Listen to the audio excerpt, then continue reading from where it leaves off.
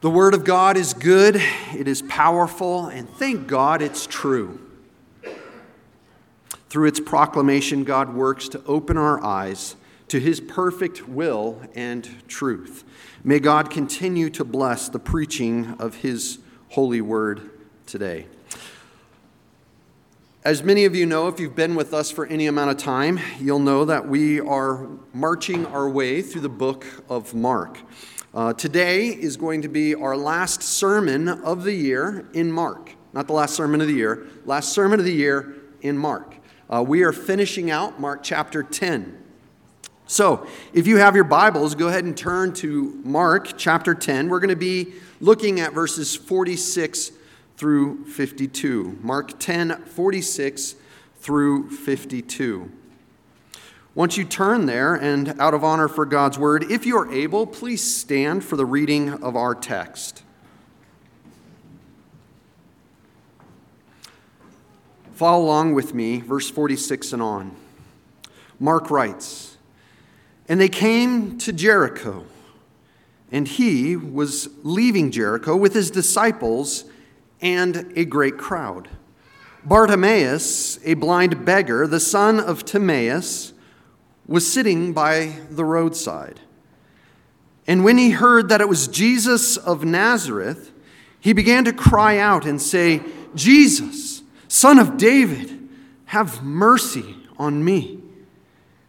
And many rebuked him, telling him to be silent.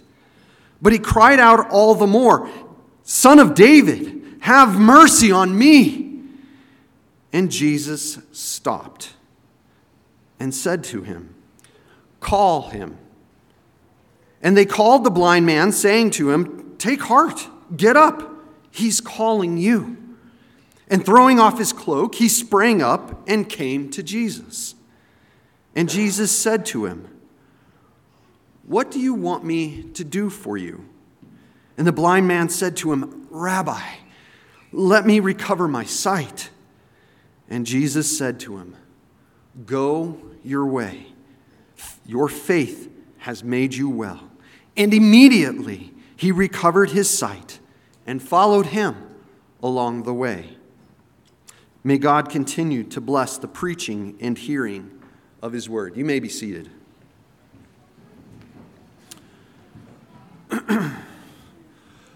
Before we get into examining our text in any depth, I want to begin by making some observations about our text.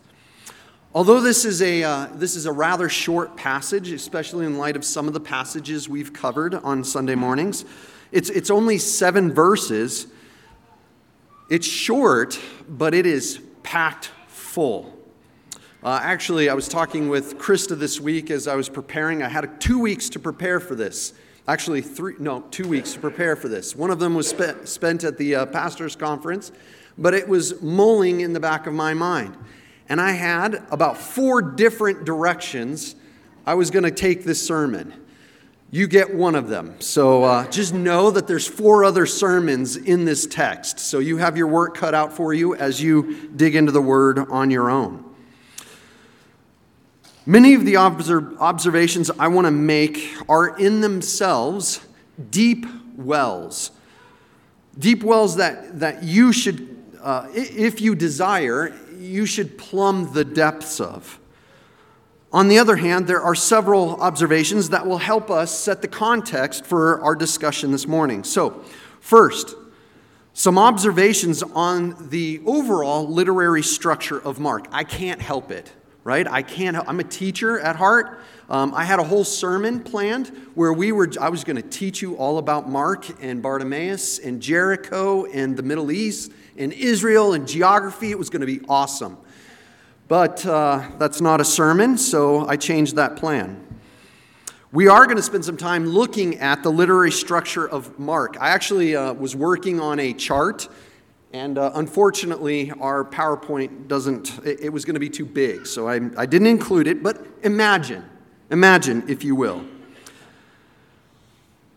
the literary structure of Mark. Today's passage, Mark 10, 46 through 52, not only includes chapter 10, or concludes chapter 10 in Mark's gospel, but it is the last scene of what we have been calling or referring to as Act 2 of Mark's 3-act drama, right? Act 2 of Mark's 3-act drama, the drama of the unfolding of the gospel of Jesus Christ, the Son of God, as Mark's opening line puts it for us. So the structure goes something like this. It begins with a prologue, verses 1 through 13, and then from 14 to chapter 8, verse 22 is Act 1. Act 1 revolves around the question, as we have talked about, the question of who is Jesus? Who exactly is Jesus? He's different. He's unlike any other person the world has seen. But who is he? Who is he? Act 1 follows Jesus as he teaches, he heals, he performs signs and wonders and miracles, and he calls 12 men to be his disciples. All of Act 1 takes place geographically in and around Galilee in northern Israel. Act 2 opens with Jesus healing a blind man in Bethsaida. As Jesus begins his journey from the region of Galilee, Jesus begins his journey down south to Jerusalem. The question of Act 1, who is Jesus, is answered in Act 2 by Peter's great confession. You are the Christ. However, as we considered, even Peter, perhaps the disciple closest to Jesus, at least in Mark's gospel, doesn't fully understand the implications of his confession. For Jesus immediately rebukes Peter. And then, on 3 separate occasions, he explicitly teaches the disciples that he must suffer, die, and rise again. Not at all what the disciples are expecting, anticipating, or even looking for. So much of Acts 2 is Jesus preparing his disciples for his coming suffering and death, as well as teaching them the true nature of the cost of discipleship. Jesus' triumph will appear to them as his apparent defeat. His victory is his death. His glory will be his shame.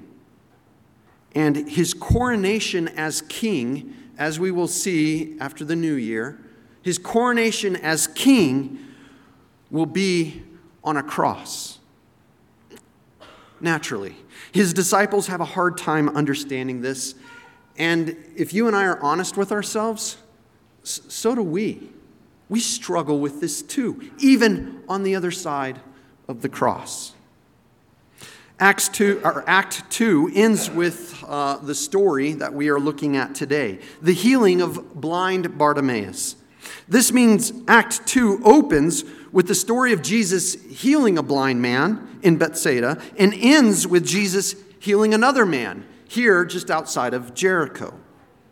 As a side note, there are several other correlating. If you ever want it, I have a whole chart correlating the parallels and contrasting the differences between these two healings, and it is phenomenal. They are meant to be seen together, right? They are bookends for the entirety of Act 2, and they're not just interesting, they're not just literary markers, but they're meant to teach us about what Act 2 is all about. They're a living parable, if you will, of what Act 2 is all about. And that is discipleship. What does it mean to follow a crucified Christ? Second, some observations specific to our text today. It's interesting to note that the final healing story in Mark's gospel is the story that we're looking at today. This is the last time Jesus heals someone in Mark's gospel. It's not only the last healing story, but it's also the last miracle that Jesus performs in Mark's gospel. Scholars have long noticed this is the only healing story in which the person being healed is named, Bartimaeus. Mark gives us his name. Curious. This is not just in Mark's gospel, but actually in all three synoptic gospels. People that Jesus healed, Bartimaeus is the only one that is named personally. Mark gives us the blind man's name, but he also tells us not only the blind man's name, but the blind man's father's name, Timaeus. Actually, interestingly enough, and Mark, of course, is writing to a Roman audience. And as he does that, he says his name is Bartimaeus. Well, in Aramaic, that literally means son of Timaeus. He says Bartimaeus, which if you were Aramaic, you'd say, oh, son of Timaeus. And then in Greek, he says that is the son of Timaeus, because he's writing to a Roman audience. In other words, Mark wants to make crystal clear that we know who this blind man is that Jesus heals. Why? Well, we'll talk about that. For being in Act 2, it's strange that Jesus' disciples, I don't know if you picked this up as we were reading the text moments ago, but Jesus' disciples are nearly invisible in this passage. They are only mentioned once in verse 46, and after that, it's like they disappear. They fade into the crowd, and their identity becomes one with the crowd.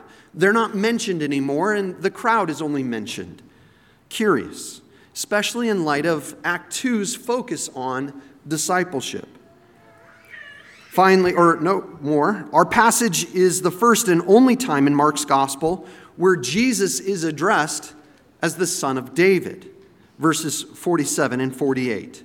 Stranger still is the fact that this is the first time someone identifies Jesus with a messianic title, Son of David, and Jesus doesn't rebuke him. Jesus says nothing. He doesn't say, you need to be quiet. He doesn't say, silence, like he says to the demons. He doesn't prevent Bartimaeus from not speaking this again.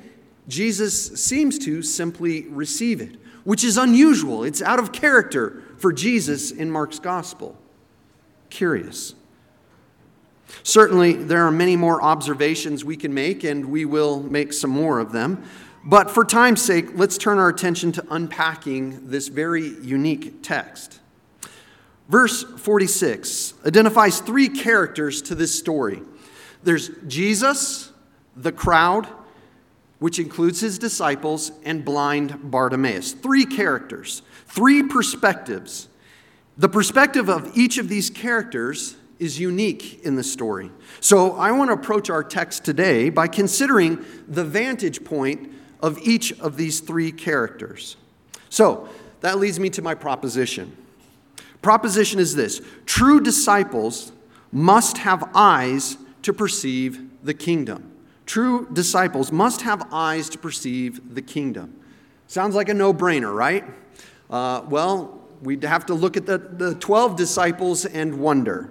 So first, we're going to consider the perspective of Jesus's perspective as he walks through, as Mark walks us through this narrative. So my first point is this: we perceive the kingdom through eyes of obedience.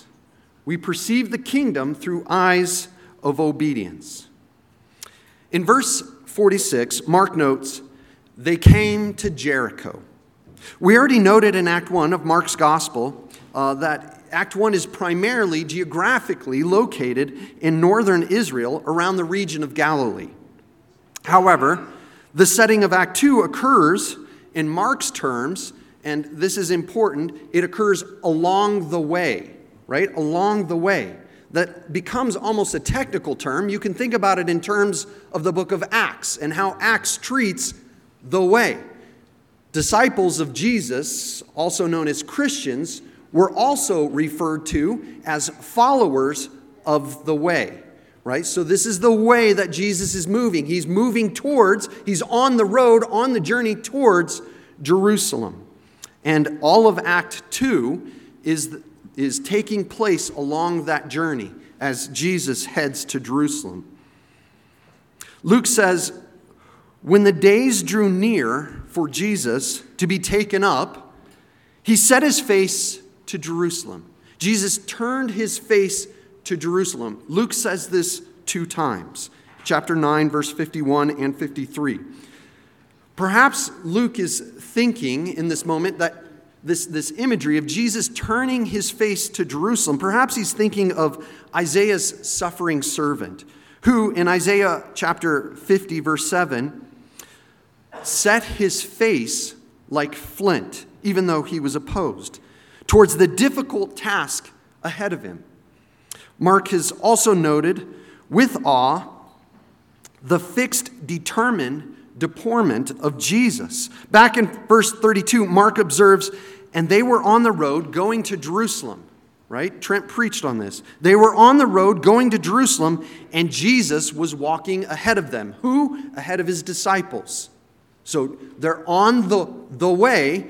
Jesus is walking ahead of them, and Mark makes a fascinating observation. He says, and they were amazed. Jesus is simply walking before them, but his disciples, Mark says, and points out, they were amazed. Not only that, but those who followed were not just amazed, they were afraid. The disciples were amazed, and the crowd was afraid. It's like something has switched on in Jesus, and his gaze, his thoughts, and will are transfixed on Jerusalem. Jerusalem. That's where he's headed. Nothing is going to stop him as he heads to Jerusalem.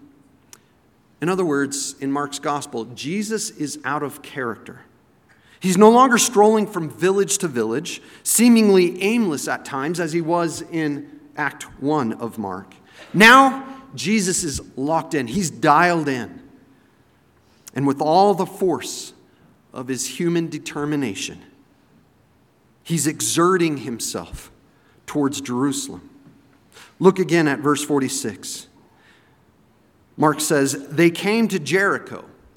Jericho is not an insignificant city in the first century, right? It's a major city of Israel. They come to Jerusalem. If you've been reading Mark's gospel at this point, you know what would come next. But we keep reading. And they came to Jericho. And as he was leaving Jericho, curious, in Act 1, Jesus would have stopped in Jericho. He would have taught. He would have healed the sick and performed signs or wonders, and probably gotten in a little bit of a tiff with the pious, self-righteous religious leaders, and Peter would have said something stupid, as Peter does. But here, at the end of Act 2, Mark simply says, Jesus arrived in Jericho. Period. End of sentence. Next sentence, and he was leaving. He arrives and he leaves immediately. No details, no further information. It's like Jesus' entire ministry focus has been reoriented towards heading to Jerusalem. Remember, in Mark's gospel, we have not yet seen Jesus in Jerusalem. Mark doesn't tell us about any other trips that Jesus makes to Jerusalem. He excludes those because we know in the other synoptic gospels and in John's gospel, Jesus actually makes several trips throughout his ministry to Jerusalem. But Mark excludes those to focus on this one final journey to Jerusalem. Why is Jesus so determined? What is it that he sees? What is it that he's looking forward to, that he's looking at, that he's gazing, that he's fixed on in Jerusalem? Well, let's take a moment to understand and develop Jesus' perspective. John, the Apostle John, opens his gospel account. In the beginning was the Word, and the Word was with God, and the Word was God. He was with God in the beginning, John 1 and 2. As the Word of God, Jesus was with the Father at the beginning. In fact, John goes on to note, not only was the Word of God there at the beginning, but all things, everything. And John is emphatic. Anything that has been created was created by him, and anything that's not created wasn't made by him. Just so that we're crystal clear. Everything was created by the Word of God. This certainly includes the pinnacle of God's creation, humanity. Humanity. God created humanity for himself and in relationship with himself. Think about this. The Word of God was there when the triune God took counsel with himself in Genesis 1:26, saying, "Let us make man in our own image, after our own likeness." The Word of God spoke the warning to Adam in the garden in Genesis 2:17, warning Adam, "But the tree of the knowledge of the good and evil you shall not eat. For in the day you eat of it, you will surely die." Or in Hebrew, you will die. The living Word of God was there when the first couple exchanged the truth for a lie and ate the forbidden fruit. The Word of God was there when the heart of the triune God broke over humanity's choice of death over life and hatred of God over the love of God. It was the Word of God that was spoken to the guilty pair, hidden, hiding themselves, concealing themselves away from God in the garden. And the Word of God spoke, "Where are you? Where are you?" And a call to repentance. It was the Word of God that damned the wicked serpent and promised his defeat under the foot of a promised seed of the woman. It was through the Word of God that the Lord bound himself to humanity through covenants with Noah, Abraham, and Moses. It was by the Word of God that the Lord covenanted with David, king of Jerusalem, promising him a seed, an offspring, a son, on whom God's abiding love would not depart, and to whom the triune God would establish an eternal throne, defeating and subduing all the enemies of the people of God. And as the Apostle John points out, it is the very same Word of God who enfleshed himself to dwell among us. Therefore, it is now here in Mark's Gospel, the very Word of God who sets his face like flint toward Jerusalem to fulfill all the long-awaited promises, to fulfill all of them. Centuries, millennia of waiting because it had been broken by man's sinfulness. Sometimes I know I can wrestle with the reality of sin and it not being weighty enough in my life. And then other times it's like sin slams into me, right? And I feel the weight, I feel the pressure, I feel the decay, the pain, the hurt, the depravity of sin. And I hate it. And my heart breaks as I see sin infecting and affecting the lives of others. But then we must remember that it's not our hearts that truly break over sin. It was God's heart in the garden. It was God's heart that was broken because of our rejection of Him. We were created for Him. And we turned. More than that, we rebelled. More than that, we set ourselves up as enemies of God. The ones He had set His affection on has become His greatest enemies.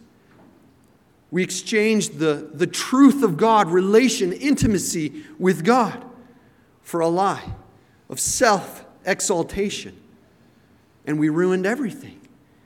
And it's God's heart that was broken. Redemption, we cannot be confused. Redemption is not primarily about us.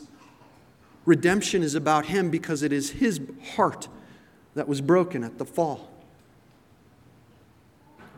It's His promises that He's going to restore and make new what was once broken. It's His promises. And yes, we long for the day when we see Him face to face. But Jesus was looking towards Jerusalem in anticipation of the day of the Lord that would come, when God's mercy and wrath would pour out together in perfect harmony on the cross. The promise of reconciliation, the tension of the day you eat of it, you will surely die, is reconciled with the reality of we were made to be at peace with God. We were made to be reconciled to God. His wrath is poured out. And the day you eat of it, death is inaugurated in Adam. But Jesus is looking forward to. His face is transfixed to the consummation of the fall, the death, the promise of death in Adam at the cross. That's what Jesus is staring at. That's why Jesus is transfixed on getting to Jerusalem. He will get there, and nothing will stop him. His determination is palatable. It causes fear and amazement. Jesus is set. His course is sure.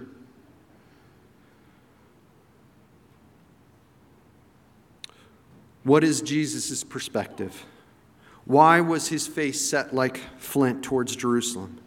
Because he was jealous for God's glory, to be revealed in the power of God as God's wrath and mercy converged at the cross. Death, promised in 2:17, would be satisfied in Christ on that small hill outside the gates of Jerusalem. And God's glory and wisdom and power were to be most clearly revealed. And Jesus' face was set on Jerusalem because he was jealous for the glory of God to be made manifest. Yes, Jesus knew what lied ahead. But as Paul wrote Jesus was aware of this suffering, but as Paul wrote in 2 Corinthians 4:17 and 18, Paul writes, "For this light and momentary affliction is preparing us for an eternal weight of glory beyond all comparison, as we look not to the things that are seen, but to the things that are unseen. For the things that are seen are transient. They're passing away. They don't have substance. But the things that are seen, those are the things that have substance, for they remain, they abide, they are eternal. You can lay hold of them and know for certain you will not be disappointed. Your grip will not fail you. Because the eternal things are those things founded in the living God." So Jesus' face was fixed on Jerusalem, jealous for the glory of God to be manifested, the crushing of the serpent's head, and the remaking of an incorruptible new creation. This was the kingdom Jesus was seeking to bring. The kingdom his disciples could not yet see, nor understand. A kingdom wrought through the bloody obedience of the Son of God, the second person of the Trinity, the very Word of God. Therefore, Jesus' perspective was seen through the eyes of obedience. To perceive the kingdom Jesus was bringing, true disciples need to see through the eyes of obedience, the revelation of God's design through the very Word of God. In the Bible, you're invited to see through Jesus' eyes. Isn't that amazing? You're invited to see the world, to see reality through the eyes of Jesus, because he's given us his Word. He is the Word. What about you? What about you? Are your eyes fixed on obedience to the Word of God? The plan of God? The promises of God? Are your eyes set like flint on the promises of God, the plan of God? For as Paul says, we do not look to the things that are seen, but to the things that are unseen. For the things that are seen are transient, but the things that are unseen are eternal. What are your eyes fixed on? What is your face turned towards? You are not called to die for the sins of the world. You're not. But each one of us is called to die to our own sin, to die to the flesh, to set our affections not on the things of this world, not the things that this world has to offer, because they're only ever transient. You're going to lose them. But what lasts forever, what endures for eternity. So let us ask ourselves this: what competes for your attention now? What is competing right now? What's competing for your attention in your life? What is your gaze fixed on? Where is your face turned to? Where in your life do you know that the Lord is calling you in obedience? That you know the Lord is calling you to obedience. Where in your life is He calling you and you're resisting? Jesus' eyes were fixed on the glory of obedience, and so must any who seek to follow Him. We must be fixed on obedience through the Word of God. We have to be as His disciples. But what about the crowd? What about the crowd? What's the perspective of the crowd in our narrative? My second point is this: the kingdom of God cannot be discerned through fleshly eyes. Back to verse 46, Mark notes, Jesus was leaving Jericho with his disciples and a large crowd. I already mentioned above the oddity that in a section on discipleship, Mark would say so little about the 12 disciples.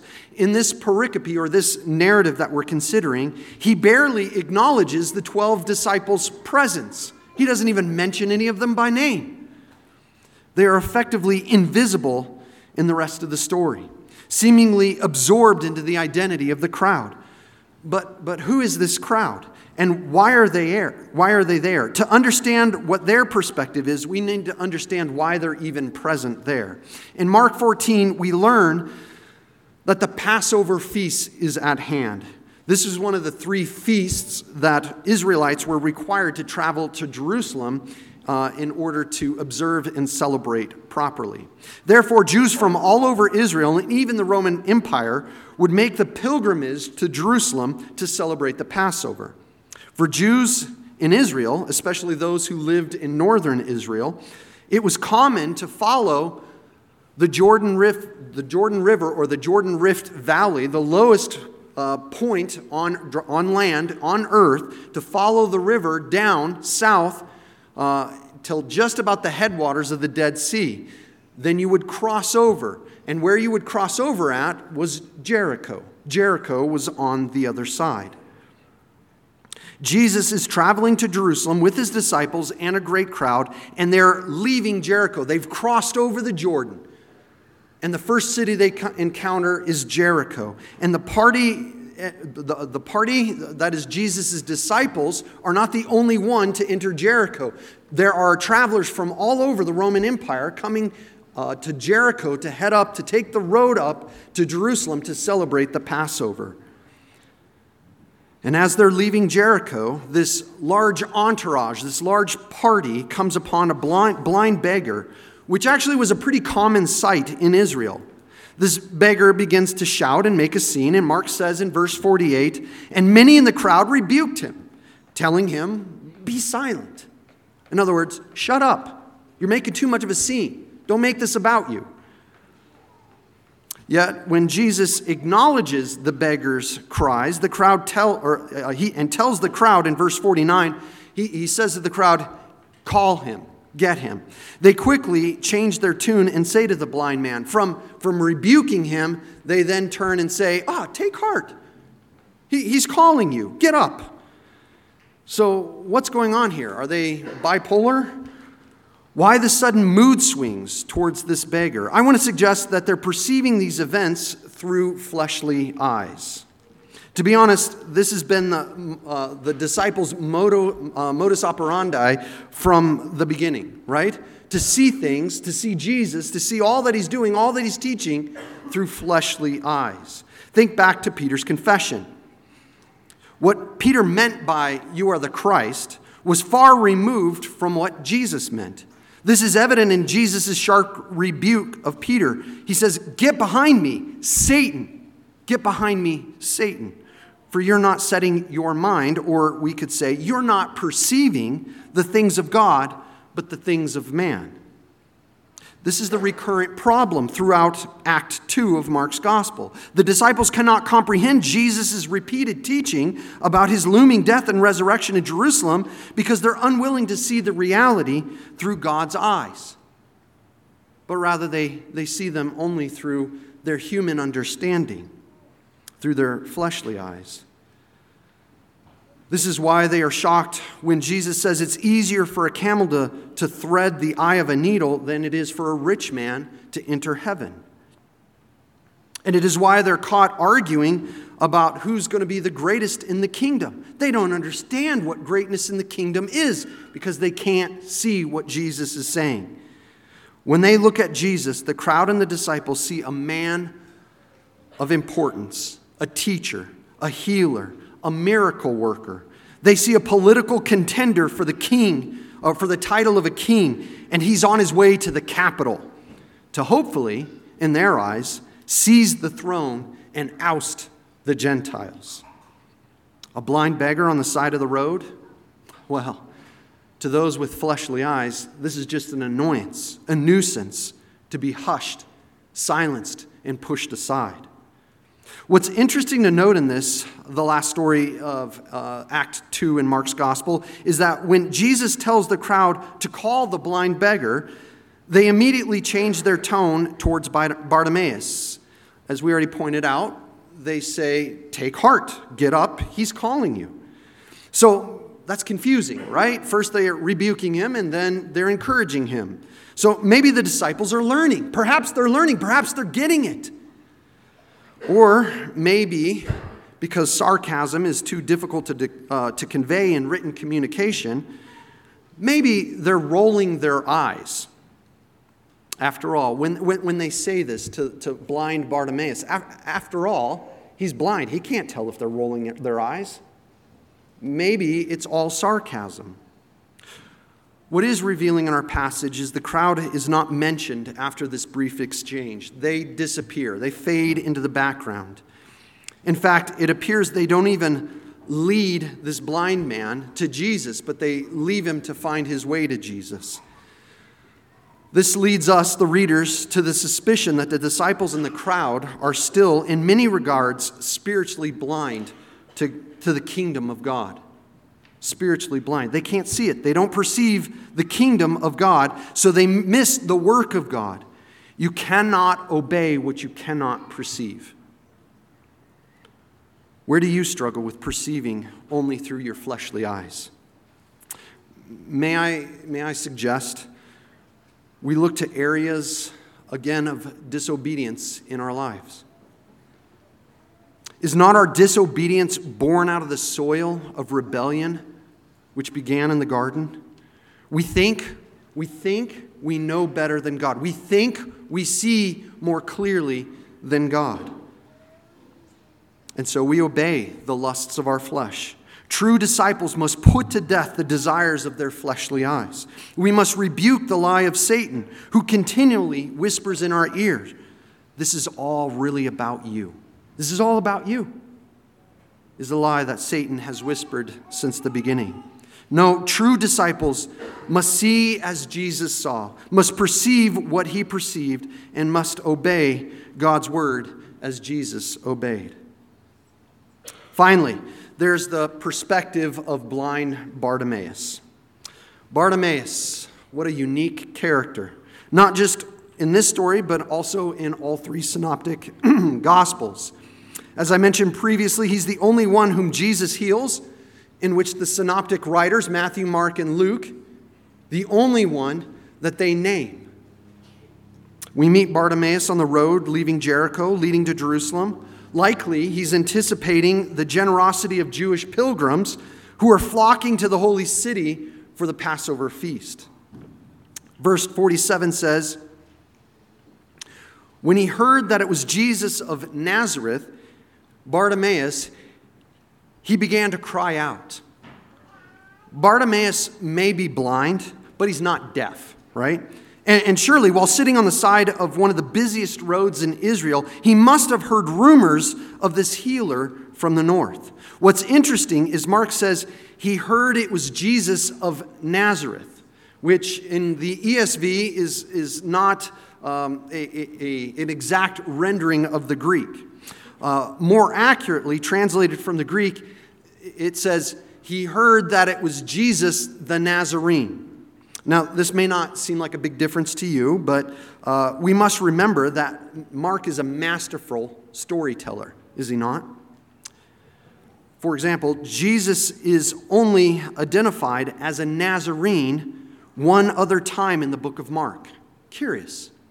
The first time is in Mark chapter 1, all the way back in Mark chapter 1, which is in fact the first healing mentioned in the entire book of Mark. In the first instance, a demon is the one who identifies Jesus as a Nazarene. He also identifies Jesus as the Holy One of God. Demons throughout Mark's gospel clearly see divine implications of Jesus' role as Messiah.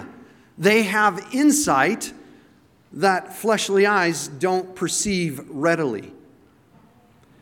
Interestingly enough, as one commentator notes, a similar expression is used of Samson in the book of Judges, at least as it's conveyed to us in the Septuagint. Samson is called a Nazarias Theo, God's powerfully anointed one. Mark's use of the term of Nazarene in the healing stories of 124 and 1047 may also carry the connotation of Jesus' powerful anointing as God. In other words, it seems like Bartimaeus, through the telling of Mark, has insight that others are lacking, especially the disciples.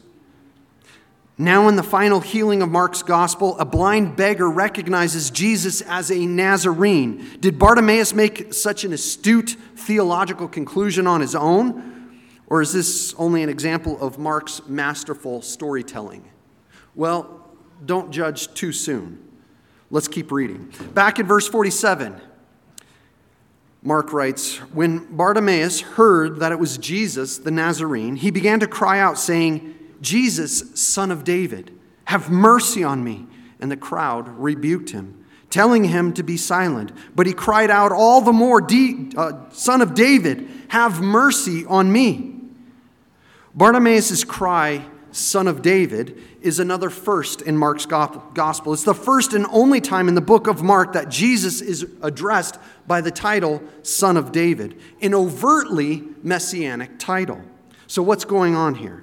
Well, this leads me to my third and final point. True disciples perceive the kingdom through eyes of faith. True disciples perceive the kingdom through eyes of faith. What Bartimaeus lacked in eyesight, he more than compensated for in theological insight. Let me say that again. What Bartimaeus lacked in eyesight, he more than compensated for in theological insight. Bartimaeus perceived through eyes of faith. Blind Bart, if you will, blind Bart, he's not deaf. And when he hears about the miracle worker from the north, a wise man and a biblical... When he hears about the wise man coming from the north, as a wise and biblically literate Jew who apparently listened intently to the Hebrew scriptures that were read to him growing up, Bart perceives that Jesus is more than just from a place. He's more than just a Nazarite, one who is dedicated to God, and like Samson's case, one anointed by the Spirit of God. Jesus is more a Nazarene or a Nazarite than he is from Nazareth or a Nazarene. Bart is also the only one in the entire Gospel of Mark to conclude that Jesus is the Son of David. And he boldly uses this title to get the attention of Jesus. This title, Son of David, Bartimaeus has in mind the Davidic covenant. God's promise to David in 2 Samuel 7, where it's written, I will raise up, God speaks to David, I will raise up for you an offspring after you, and I says Yahweh, will establish his kingdom, and I, says Yahweh, will establish his throne of his kingdom forever. And I, says Yahweh, will be to him as a father, and he shall be to me as a son. And my, says Yahweh, steadfast love will not depart from him. And your house and your kingdom shall be made sure forever before me. We should be thinking, yes, this is the Davidic covenant, but these promises made to David's seed, the son that's going to come after him, doesn't that make you think of what Adam and Eve were supposed to have in the garden? Isn't that what they were supposed to be, sons and daughters of God, and to abide with him, and his love was to be set on them forever. And yet they turn away. And God says, yes, but I'm bringing another, a son of David, a son of David. Perhaps Bartimaeus, again, knowing his Hebrew scripture, connects the Davidic promise with Isaiah's prophecy in chapter 11, verses 1 and 2, where Isaiah writes, there shall come forth a shoot from the stump of Jesse, and a branch from his root shall bear fruit, and the Spirit of the Lord will rest upon him. The Spirit of wisdom and understanding, the Spirit of counsel and might, the Spirit of knowledge and the fear of the Lord. And amid the servant songs of Isaiah, the Lord promises that by the servant of the Lord, he will lead the blind in a way that they do not know, in paths that they have not known. Yahweh says, I will guide them. I will turn the darkness that is before them into light, and the rough places into level ground. These are the things that I will do, and I will not forsake them, says the Lord. Isaiah 42:16. Bartimaeus, in other words, knows his Bible. And so he will be seen by Jesus, the Nazarene, the son of David. Mark tells us Bartimaeus does not go unnoticed. Now, this is important because if you remember back to our first perspective, Jesus has his face fixed on Jerusalem, set like flint. Nothing is going to stop Jesus from his mission to get to Jerusalem except a blind beggar. Verse 49 is perhaps one of the most powerful verses in all of Mark.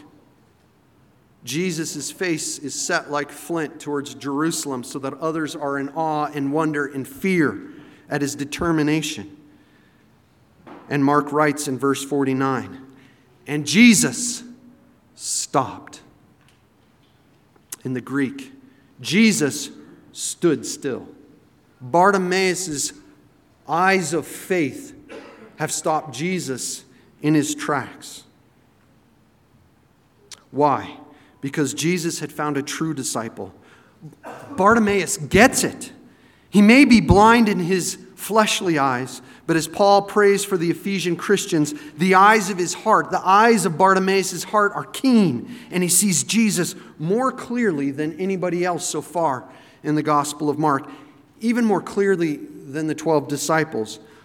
Look at verses 49 through 51. Jesus calls him to himself, and Bart, contrary to the rich young ruler, throws off his only worldly possession. He springs up and he comes immediately to Jesus. Jesus asks him, verbatim, the exact same thing Jesus had asked the sons of Zebedee when they came to him, asking for positions of power and of glory to sit at his right hand, at his left.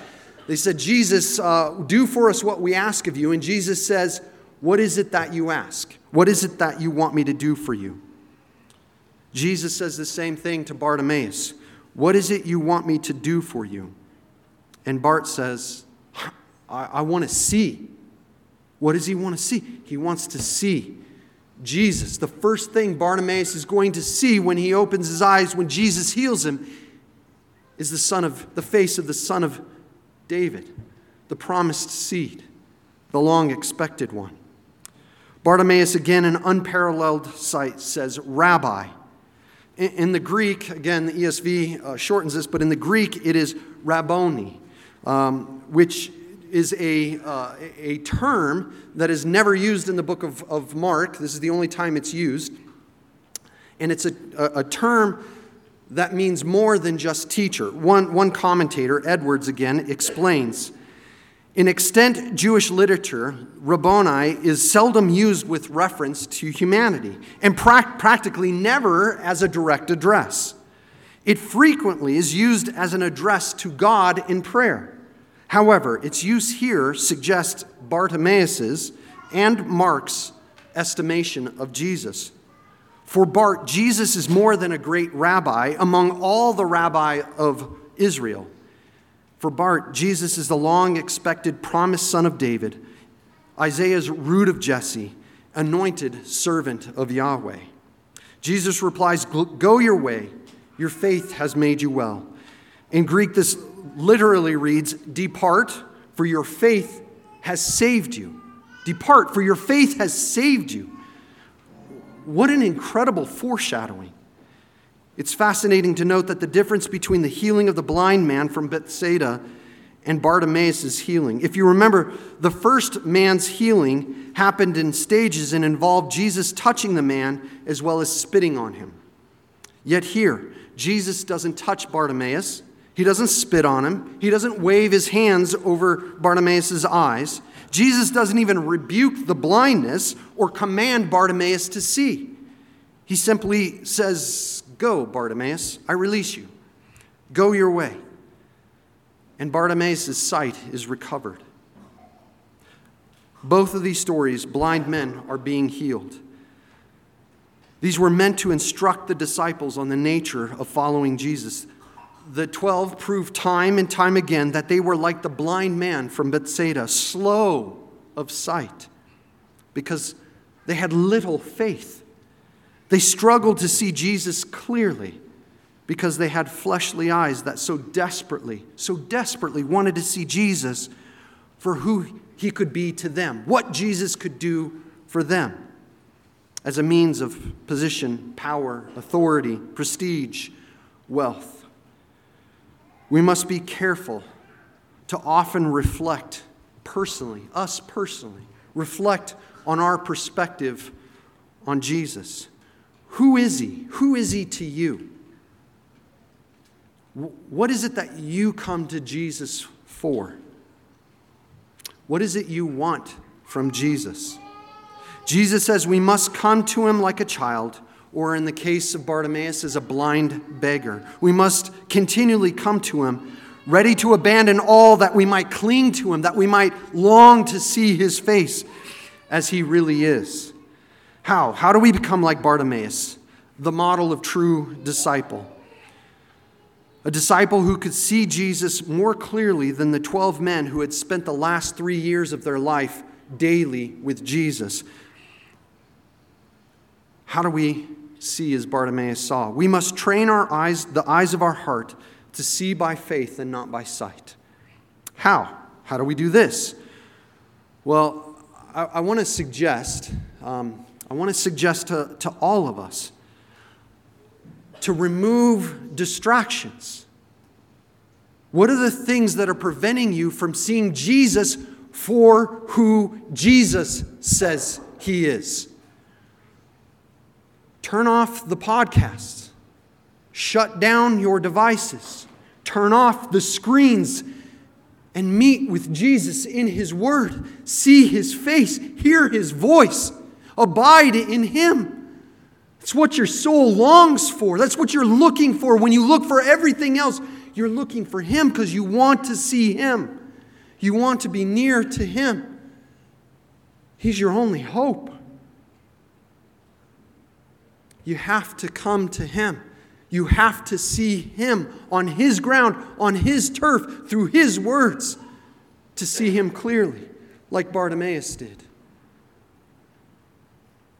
The disciples may have had in Jesus incarnate, but we have, as Brian Chappell writes, Jesus as the Word of God inscripturated. How many times have you read the Word and thought, man, I wish I could have been one of the disciples? How many times? For 3 years they had Jesus in the flesh. but we have Jesus fully revealed to us through His Word. And it's with you. It's right there. Don't be a blind disciple. They saw Him walk on water, but they continually missed Him because they only saw with fleshly eyes. Come to Him, see Him, abide in Him, follow Him. Don't be satisfied with what others have to say about Jesus. Hear this, not even what we have to say here at Emmaus Road. Right? I hope it informs you. I hope we're faithful to declare who Jesus is according to who He says He is. But don't take my word for it. Read your Bibles. Encounter Him on your own daily. Spend time with Him. Walk with Him. Talk with Him. Pray to Him. And see Him for who He truly is. Let's pray.